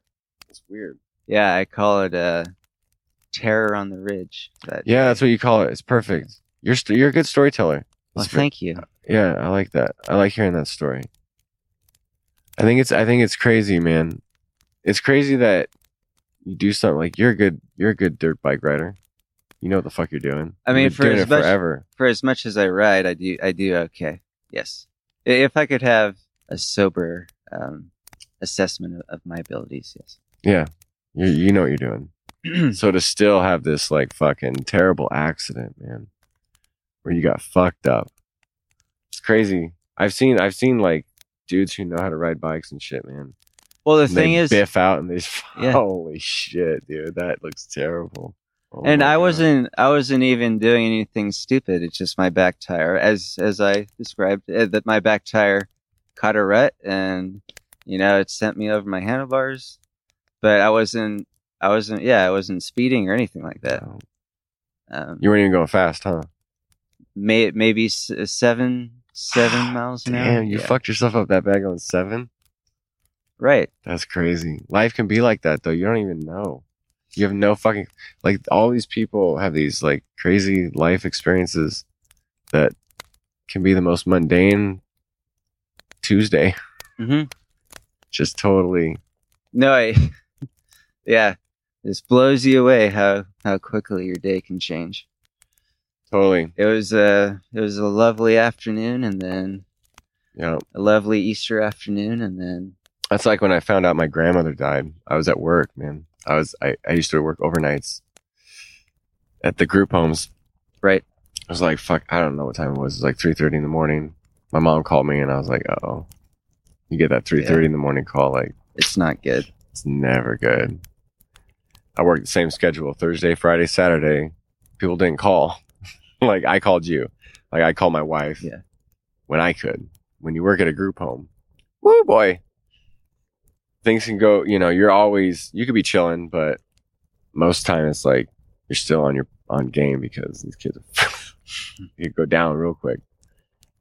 I wish I could tell all those stories, but for sake of I mean, yeah, save it for another podcast. no, I couldn't tell the story because you can't. When you're a social worker, yeah, that's the thing. Right. I always thought like you could write a book. Oh my god, people wouldn't even believe what you're saying, but you got to protect people's right to privacy. But yeah, when I got that call and it was like, man, it just changed your world. Like my grandma was sick, but even when you know someone's sick and you get that call, it's like, damn, it's crazy. It just changes your world. Everyone has those events. Everyone can relate to that. I remember when my buddy's dad died. He was young, man. He had a stroke. Hospital thought he was on meth, and they turned him away. And then he had like a major stroke and fucking never came out of it. Oh wow! It's like, damn, young too, like 50s maybe. Yeah, that's pretty young. It's pretty young to have that, man. I remember this dude being worried about like salvation and afterlife. I was like, man, that was a big part of my whole life. And I always thought about that stuff too with my family because we were Christian, but not everyone was Christian in my family. So a lot of these Christians, like, that's all they know. They only know Christians. All their friends are Christian. They might go to Christian school. They play in Christian this and that, which I did. I played Christian Little League. But I don't remember being actively always involved. And then my grandparents were Catholics, but not really. Like everyone's Catholic, you know? And my grandpa was pretty much agnostic. And so I always worried about that shit. But I don't think most people have to think about that. They're always surrounded. All their friends and family are Christian. Most evangelicals, right? Or I would think so. Yeah. I would think so. I mean, anyone who goes to a Christian school, anyone who is always at church groups, all your friends are Christian. You're raised in the church. Your grandparents are Baptist. You're a Baptist. Your kids will be Baptist or whatever. I think I did have one or two. I think I've always had one or two non-Christian friends, but I've always had more Christian than non-Christian friends. Yeah. It's good to have at least one or two. I think. I mean, even when you're in that world, I'm not saying you should. I'm not saying you should pick your friends based on their beliefs. But I'm saying, like, when you're in that world, I think that's helpful that if you do, because it makes things more human. When you start talking about heaven and hell, like you're talking about grains of sand. And I know that you could use that analogy, but you're talking about human beings, like, Jesus, have mercy. Like, you're talking about people burning forever or going to hell forever, ever. And you're just talking about so flippantly. This is a human being. Like, they picked atheism. They might be, but what if they're a kind person? You could be a Christian, you could be a dick. Well, that's why, yeah, like you said, I think most evangelicals just want to be right. They're afraid of the embarrassment of being wrong. They've never sat and meditated on what it'd be like to have their uncle, burn in hell. To know that your uncle was burning in hell. Yeah, no one wants to think about that. Some of us shouldn't. Well, no, you shouldn't have to. You shouldn't have to. I think you said it in our first book that life does not have to be some grand eternal game. Like, it doesn't have to be a game of the highest stakes for it to mean something.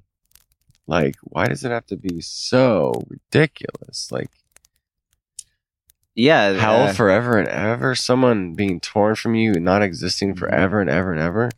Don't you have a bigger hope? Jeez, I hope you would. I would be curious, why do people think that the universe has to work like that? I mean, it's a very dualistic way of thinking, perhaps. I would think so. Like it's an in-group and an out-group. I guess I thought this way before I became a Universalist, that if you didn't make a decision of ultimate importance, take away from the relief of having escaped hell. And for some reason, that's really important. It takes away your gratitude, maybe. If you were never saved from something so terrible, would that uh, take away from your experience I of love. And I guess I could see why people would think that. right, I can see the sense in it, at least. Sure, I get it. Because it always feels good to turn over your pillow to the cold side to experience the change. I mean, I just think you can believe all that and not have to believe that. Like, I don't know, this eternal suffering bullshit. Like, I would definitely say it's better to know the truth now that you're loved by God, that you're saved, that Christ, the Buddha, loves you. Be compassionate, show mercy. You're good. You're gonna be fine. In the end, all will be well. And still see the value in repentance, let's say, to use the Christianese. Like, there can still be that. Yeah. There can still be that repentance. There can still be that purgatorial sort of correction. There's no one saying. I've never met a Universalist who's not saying that people can't be corrected. You don't have to be dualistic and still affirm the need to reconcile with God, we'll say. Whatever that means. yeah. Shed your dualism. That's what I'm saying. I would say that dualism is all just pre-life stuff. You have to get rid of that stuff, and then you actually truly begin to live. When talking about the big ideas of life, I think, for sure. I would still say, like, dualism's fine. Like, you have to make a right turn or a left turn. You have to go. Yeah. You know what I mean? Like, so it has its place. course. Like the ego, it has its place. But in the big ideas of life, like, fucking just get rid of that shit. Put that aside. Life can mean something if some people don't go to heaven, or some people go to heaven, some people go to hell. If you shed that, life still means something. Even if you say there's a point to, there's benefits to being a more compassionate, merciful person now. Well, okay, I would say there's still benefits to repenting, but that doesn't mean that there's necessarily a point to life. Like, No, I don't. No, I wouldn't say that. like the idea that life doesn't point to anything else. So, I mean, in a very technical way, there is no meaning to life. No, I wouldn't. I don't think there is. I mean, or there's infinite meaning to life at the same time. Like, no meaning is right, no meaning is wrong. Meaning is what you draw from it. Life is what it is. I would say there's meaning within life. Sure. When I look at a teddy bear, that points to an experience that I had as a child, but and the meaning is what you draw from it. Yeah. It doesn't mean one thing, though, and therefore life doesn't mean one thing. Like a dance is a dance. Like, my daughter dances all the fucking time, and I gotta brag for a second. Like, they've won. Yeah, they fucking killed it. That's right. Last competition, national dance competition, they fucking killed it. The whole studio won everything. But every dance that she does is different, but it's the same dance. And so every time it seems like there's different context, there's a different meaning you bring into it. Like, I watch her dance. Like, this last time they did a piece, and it was almost like I thought my daughter was gonna cry. Like, I interpreted her like that, and it was just the meaning from that dance that she did it's the same dance as she's done before, but I drew different meaning from it. And so life is like that. Depending on your context, depending on your situation, you draw different meanings from it. It doesn't mean one thing. There's not a meaning to life. Life is a dance, and dance is art, and art is art. It means different things to different people. We can draw different things. We have different perspective. Yeah. Just to add, nothing is there's no rules. There's nothing that you have to do. No. Not at all. And that's what, I mean, some people would be really deflated when they realize that life doesn't mean anything. That it'd be heartbreaking. That there's nothing you have to do. Yeah. Existential crisis. But it's really easy. You just got to switch it around. It's really actually very exhilarating. It's very liberating. Yeah, you can It means you can do whatever you want. What do you want to do? If you want to be the best fucking violinist in the world and you got the dedication, you got the skill, it's just what you want to do, fucking go do it. Be the best and I'll be impressed. Like, we'll be impressed. You want to be the best writer? Be the best writer. Go do that. Go do those things. And there's no shame and guilt. Life is a process. There's no shame and guilt if you're not, you want to work out all day. You want to be like fucking shredded. Just be you though. Don't be some other person. Just do the best you. That's all you can do. That rhymed. I think it was Joe Rogan who said be the main character in your own movie. Like, be a fucking, whatever you want to do it. You want to do a podcast, fucking do a podcast. Do the best fucking podcast you can do. And that works for me. Be real to who you are. I always tried to be, when I was first, I wanted to be Talbot when I first started writing. You read Talbot, is like, this dude's a scholar. He's a philosopher. He's smart as fuck. I want to be this dude. And so I kind of wrote more scholarly shit. And then it was just be who you want to be. Just be you. You don't have to be this person, this person, this person, this person. You don't have to fit this cultural norm. You don't have to fit what people say you should be. Just, you got to be present and know, what do you want to do? Yeah, just be you. Create the bonfire sessions. Yeah. That's right, man. Don't create the Joe Rogan. Yeah, you show. don't. Yeah. I kind of wish I had the Joe Rogan podcast with. I wish I had the listenership. Actually, I would like the money, but the money, dude. People like that, man. It's a good show, though. God bless him.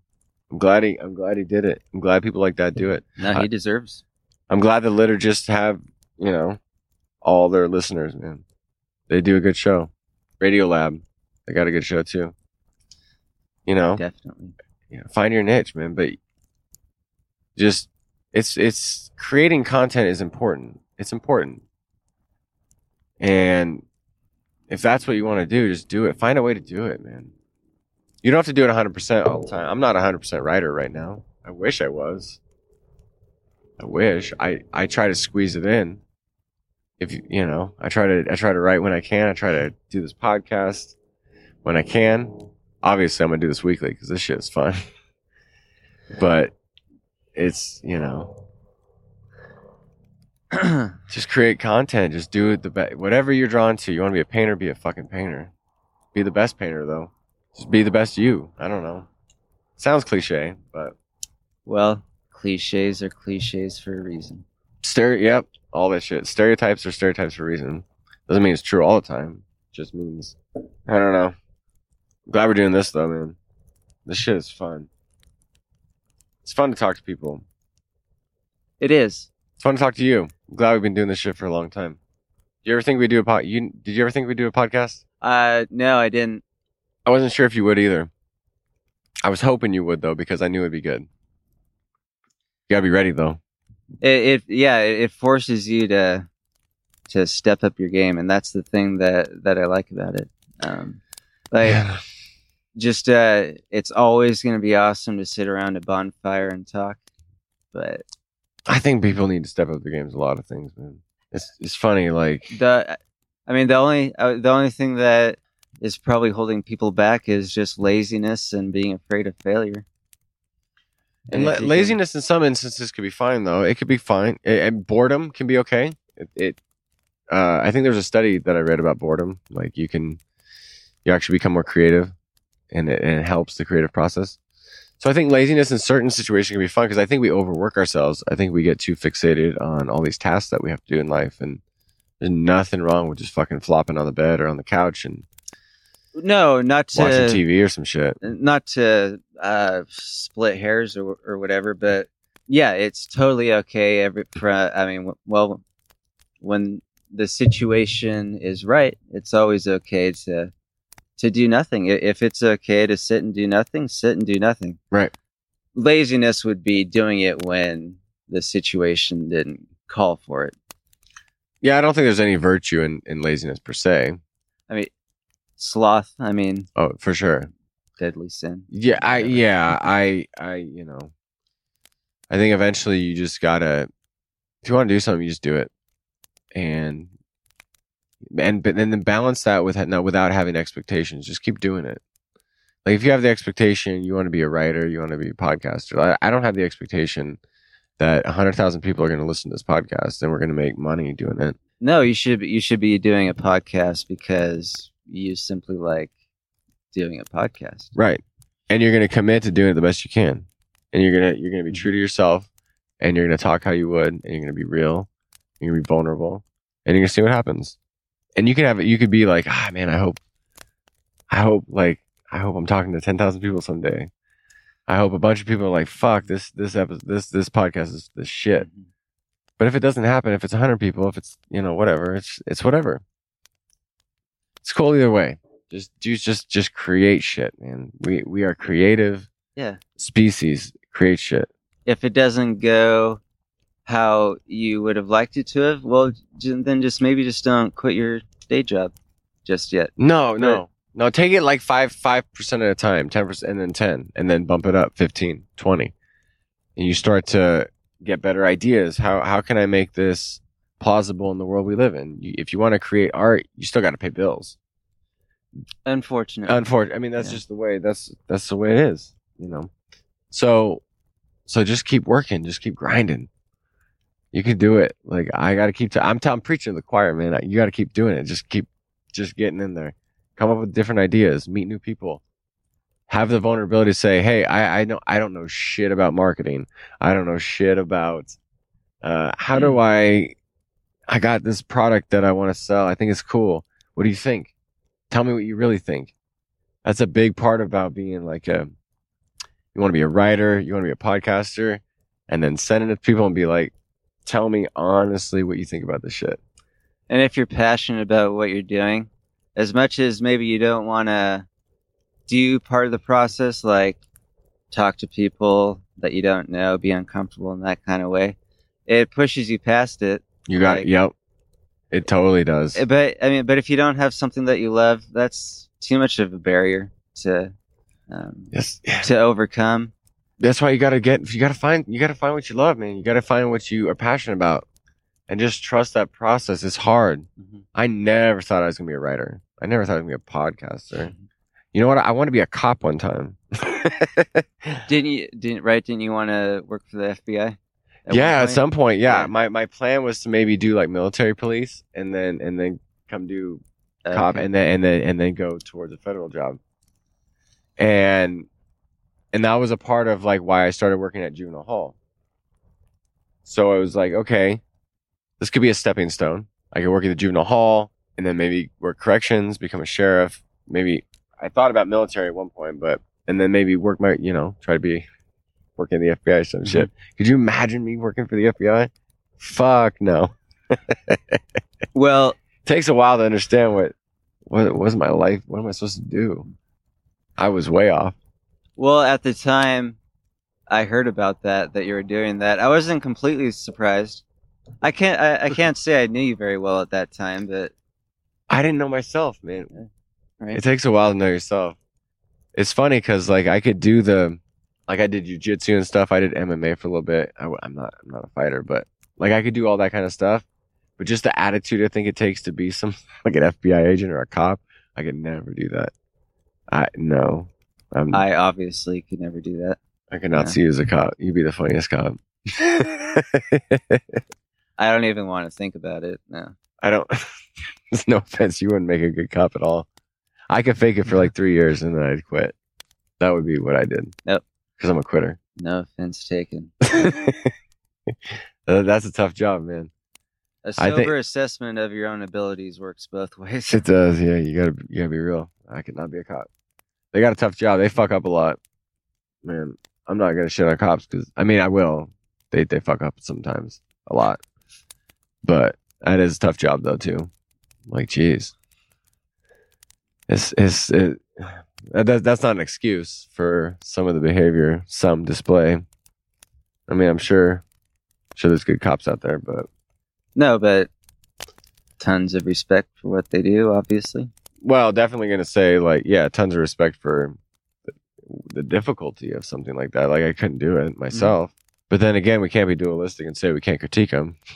You know, like some of the shit's like, whoa. No, I mean, Just like I mean, we all gotta be critiqued. We all gotta be willing to, if we're fucking up our job, like this isn't right. Like what they do, you know, this fucking shooting black kids and shit. Like, man, even in the military, like you can't just say, this is what I've heard. I've never been in the military, but what I've heard is that you can't just say, well, I opened fire on someone because I was afraid or I feared, you know, I had fear. But that seems to be some of the thing. Like, so if you feel fear, you're allowed to be very aggressive and very offensive when it comes to, I don't know what it's like to be a cop. So again, like I can't speak to it personally, but it seems like if we don't even hold them, like the military seems like they'd be way more fearful. There's way more to worry about, but we hold them to a different standard. Like it seems like if just because you feel afraid, like I don't know, there should be some sort of test that you have to take for that. Yeah, I don't know. I don't know what the process is like. I don't know. I forget. I took a polygraph once to be a corrections officer. Scary. Did you pass? Or I didn't get the job, oh, but I don't know if that's because of that or because of my interview or whatever. But it was weird because I was so nervous and afraid. Like just for the I don't know, because it's like, wow, this is terrible. And I don't know if I failed the polygraph. I was trying to be honest, but I have no idea what my resting heart rate was like. I remember feeling nervous as fuck. So I don't know I don't know how it works. I got to figure that's factored in. I mean, I would think that I would think so. Enough people would be nervous taking polygraphs that they know how to take that noise out. Yeah. I'm a classic overthinker though. So if you ask me a question and I don't think it's a good question, I don't really know how to answer it. There's so many questions like that. Sometimes people ask bad questions. You point that out in our book, A Journey with Two Mystics. Yeah, Not all right. questions are good questions. So Right. if you ask me a question, it's like sometimes you don't give me, it's a bad question. I don't even know how to answer. Yeah, I can't think of anything off the top of my head. No, but you know they're out there. Right. They're like leading questions or like yes or no questions. Sometimes when yes or no doesn't work. Right. I don't know. I don't remember the polygraph. That was scary though. It's like being pulled over. Anytime I get pulled over, I'm nervous as fuck. I could be dead. I could be stone sober. Like it could be 5 a.m. and I'm going to a flight to catch somewhere. If you pull me over, I'm gonna be nervous as shit. Right, and unlike some people, I wouldn't say that points to corruption in cops. It's just No, the very fact that you're nervous about a cop being behind you doesn't necessarily mean that the police are corrupt. No, definitely not. It just means you don't want to have to pay the fine. Or I'm nervous around anyone, let alone a cop. It's not shitting on cops, man. I get nervous meeting a new person. That might be more about me, but again, like I don't know. I'm not black, you know. It seems to point that black people or people of color are definitely discriminated. I don't know what it's like to be pulled over as a black person. Sounds terrible. Sounds worse. The way they describe it. I don't know what it's like to be a black person. But if I'm listening to them, like, shit, man. I'm nervous as it is. It sounds like you guys got it way worse. And I don't get the impression that they're lying. no, not at all. It's No. like, that sounds shitty. I'm sorry. I don't know how to help. I wish I could help. Tell me how to help. You know, sometimes it's best just to shut the fuck up too. Like, this is what I don't guess about some people. It's like, You don't always have to voice your opinion on something. right. No. I've had people get mad at me for, you didn't have an opinion on this. It's like, because I'd be ignorant. And I've taken it upon myself that when I'm ignorant about something, I'm going to shut the fuck up for a second. Right. I have a pretty good idea when I'm not going to win this argument. Why would I say something? Or I have no even leg to stand on the argument. Right. I mean, yeah, I don't have anything to argue about. Right. I think when it comes to like race stuff, man, you have to find a balance though. If you're a white person, you definitely want to be an ally, but you got to find that balance of like I want to speak out, but I definitely I want to let black people speak first, let's say, or someone of color first, or the gay issue. Like, I want to be an ally, but let me be an ally to say, this is how I would approach it. Other people approach it differently. I would say, if I'm going to be an ally, like, hey, person of color, get to the front and let me stand behind you and support you. No, Let them talk first. I think you should give the honor of fighting their own fight and standing with them and not being silent. I mean, I think we don't have to be silent. We definitely can voice something. And I think we should, because otherwise if we're not voicing our opinion, sometimes I think we seem, or we might even be complicit in the problem. I'm not a person of color, but like when it comes to that issue, I'm not a gay person, but when it comes to that issue, definitely have a voice, but let those people speak first. I don't know. That's some people don't. I think we get this like white knight syndrome. We got to come in and save the day on behalf of black people or gay people. It's like, no, you could be Gimli or Legolas. Let the black person be Aragorn or Frodo. You know what I mean? Like, you could be a part of the fellowship, but you might not be the main character in trying to heal the. And that's frankly just a relief for me. I don't have white knight syndrome. I don't. For good or for bad, I don't think I really have that. No, I definitely don't feel like I have to speak on behalf of people. Like, I definitely have that view of like, if I'm ignorant on something, I'm cool with admitting I'm ignorant. I'm not a specialist on black relations and black culture. I would definitely want to be like, yo, find a black person that you can listen to, a black writer, a black theologian who wants to talk about those issues. Let them speak first. Stay in your lane is what I'm trying to say. Like, and I'm of the opinion that I don't necessarily feel the need to go out and look for trouble. I think I have a very maybe selfish attitude when you're doing you. I'm doing me. Well, isn't that kind of part of the parable of the Good Samaritan? Part of it is that the Samaritan he was going along his way, and then he happened to come across this person that needed need. It's not like he was going out looking for a Samaritan to help. Or a Jew to help. Yeah. The Samaritan was just doing what he thought was right. So maybe it's not that I don't have white knight syndrome. I just operate on a different level, not a higher or lower level, just a different one. Yeah, maybe it comes down to personality too. A lot of it. Like I'm not a professional. I don't ever want to be paid to go and find people who need help. I want to be paid to write. I want to be paid to ride dirt bikes. I don't want to be paid to save the world. Well, that goes back to just finding what you want to do. Yeah. Like, some people are activists. That's cool. Some people like I got friends who get arrested for doing activist shit, like for the Poor People's Campaign. That was, I think it was started in inspiration from Martin Luther King, or Martin Luther King himself started it. And they get arrested. I'm like, great. Like, that's awesome. Let me help in my way. I don't have to say I can't save the world. Let me help in my way. I'm gonna stay in my lane. I'm gonna find out what's best for me. And I've been told my books help. My That's podcasts awesome. help. Yeah. This podcast will help. It's like the pattern is that if you could just be real and find out what you want to do, which I think we're doing. This is what we want to do. We want to talk. We want to kick around ideas. Yeah, I mean, it sure seems like it feels like we're on the right path. Right. At least. And people are like, hey, this helps me out. Some people get pissed. Some people are offended. Some people can't take a joke. Some people believe that others have to go to hell. I'm not a Christian for being a Universalist. You're going to hell because you're like, hey, yeah, Buddha, we're cool.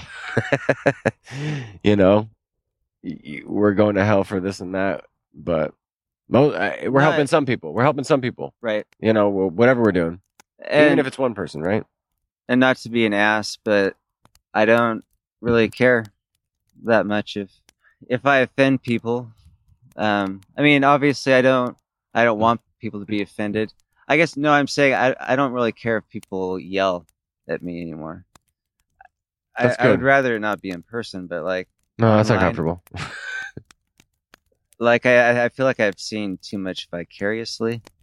It's like been there, done that. It's not. Yeah, got the T-shirt. Burn the T-shirt. That's why it goes back. We're gonna get you on Facebook, man. Once we launch the podcast, that's what I was thinking. Is that if we had a Facebook group, we could just like make it limited. Like we just post the shit about the podcast. People talk about the podcast. We get you on there. Just have conversations. Just like be really selective on, I don't know. This is what we tried on the Heretic Happy Hour, and some people get in there. They just want to make waves, and this is too much. I'm ready to give it a try. Yeah, you should, man. It would help me out. It's why I always like want to shake my head at Rob Bell. It's like, just say you're Universalist. Help us out, man. Some of us are going out on a limb. Fuck. You're the one that started this stuff, man. You should kind of lend a hand. Everyone thinks you are anyway. Yeah, okay, fine. Yeah, I know people like that, I think Brad Jerzak's, I'm not going to call him out, but I just did. I'm not calling him out. I love Brad. But I think he like differentiates. I don't even know how he differentiates. He's like a inclusivist versus universalist. I don't know. I don't know how to differentiate, man. Okay. It just seems like quibbling. Like, no, right. Brad and me would have like the same theology, I think, pretty much. I use Brad a lot. Like his work is really good. I'm just like, okay, yeah. I think Brad would know more about me and be able to differentiate. I'm just an ignorant fuck. Like, what's the difference? I'm sorry. I don't get it. Right. Immediately, I can't see the distinction. Yeah. Maybe, I don't know. People like that. People know a lot, man. Some people know so much. I think I know a lot, but sometimes I feel like I'm just an ignorant dumbass. Some people use these terms or have these different ways of talking. I'm just like, fuck, I don't know shit, man. Maybe that's one reason why I just want to be a novelist. Yeah, that comparison is no longer valid. Whether you're smart enough, it's rather did you create something beautiful? Yeah. That's what this is, man. That's what this is. It's just a unique conversation. And it's like, okay, you don't have to be the most intelligent dude in the room. But I bet you could be good. I bet if you find your niche, you could get good at something pretty quick. It takes a while to be a master. But 10,000 hours. Yes, fuck. If we did this shit, how long? We do an hour. We're at 2 hours, dude. That's a long motherfucker. If we did an hour and a half for 52 weeks, that's still 52 hours. Like, yeah, it's gonna take. We're gonna be old ass men by the time we're masters of this shit. I'm just guessing, but I think we would be dead first. Probably. Climate change, man. Right, by any number of circumstances. Yeah. I don't know. When you think about it, man, the universe is so fucking old. What's the difference between 55 years and 75 in the grand scheme of things? Like, he lived a long, good life, 82 years. He died young, 58 years. It's like, I get it. I get it. I totally get it. The experience is such, but when you step back and you're like, man, the universe is almost 14 billion years. Universe doesn't seem to give a fuck. It doesn't. It seems apathetic. Eat, drink, and be happy. Is that Luther? Who is that? I don't know who said that. I want to say it was a proverb. Maybe. Sounds good. That seems like a good place to stop, man. We've been rolling forever. Yeah. It was good. I enjoyed this conversation. I'm glad we talked about it. We were going to talk about universalism, but I think we kind of did. But this is just kind of how it's going to be. This is how it's going to be. We start out in one place and we just go, man. I hope that's creative enough. I hope people like that. If you do, fucking subscribe. If you listen to iTunes, Podbean, Stitcher, I think eventually Spotify. And please subscribe, listen. We're having a blast doing this. I hope you enjoy it. and we'll see you on episode 3. Peace out, and as always, don't be a dick. All right, see you guys. Play us out, Barrett.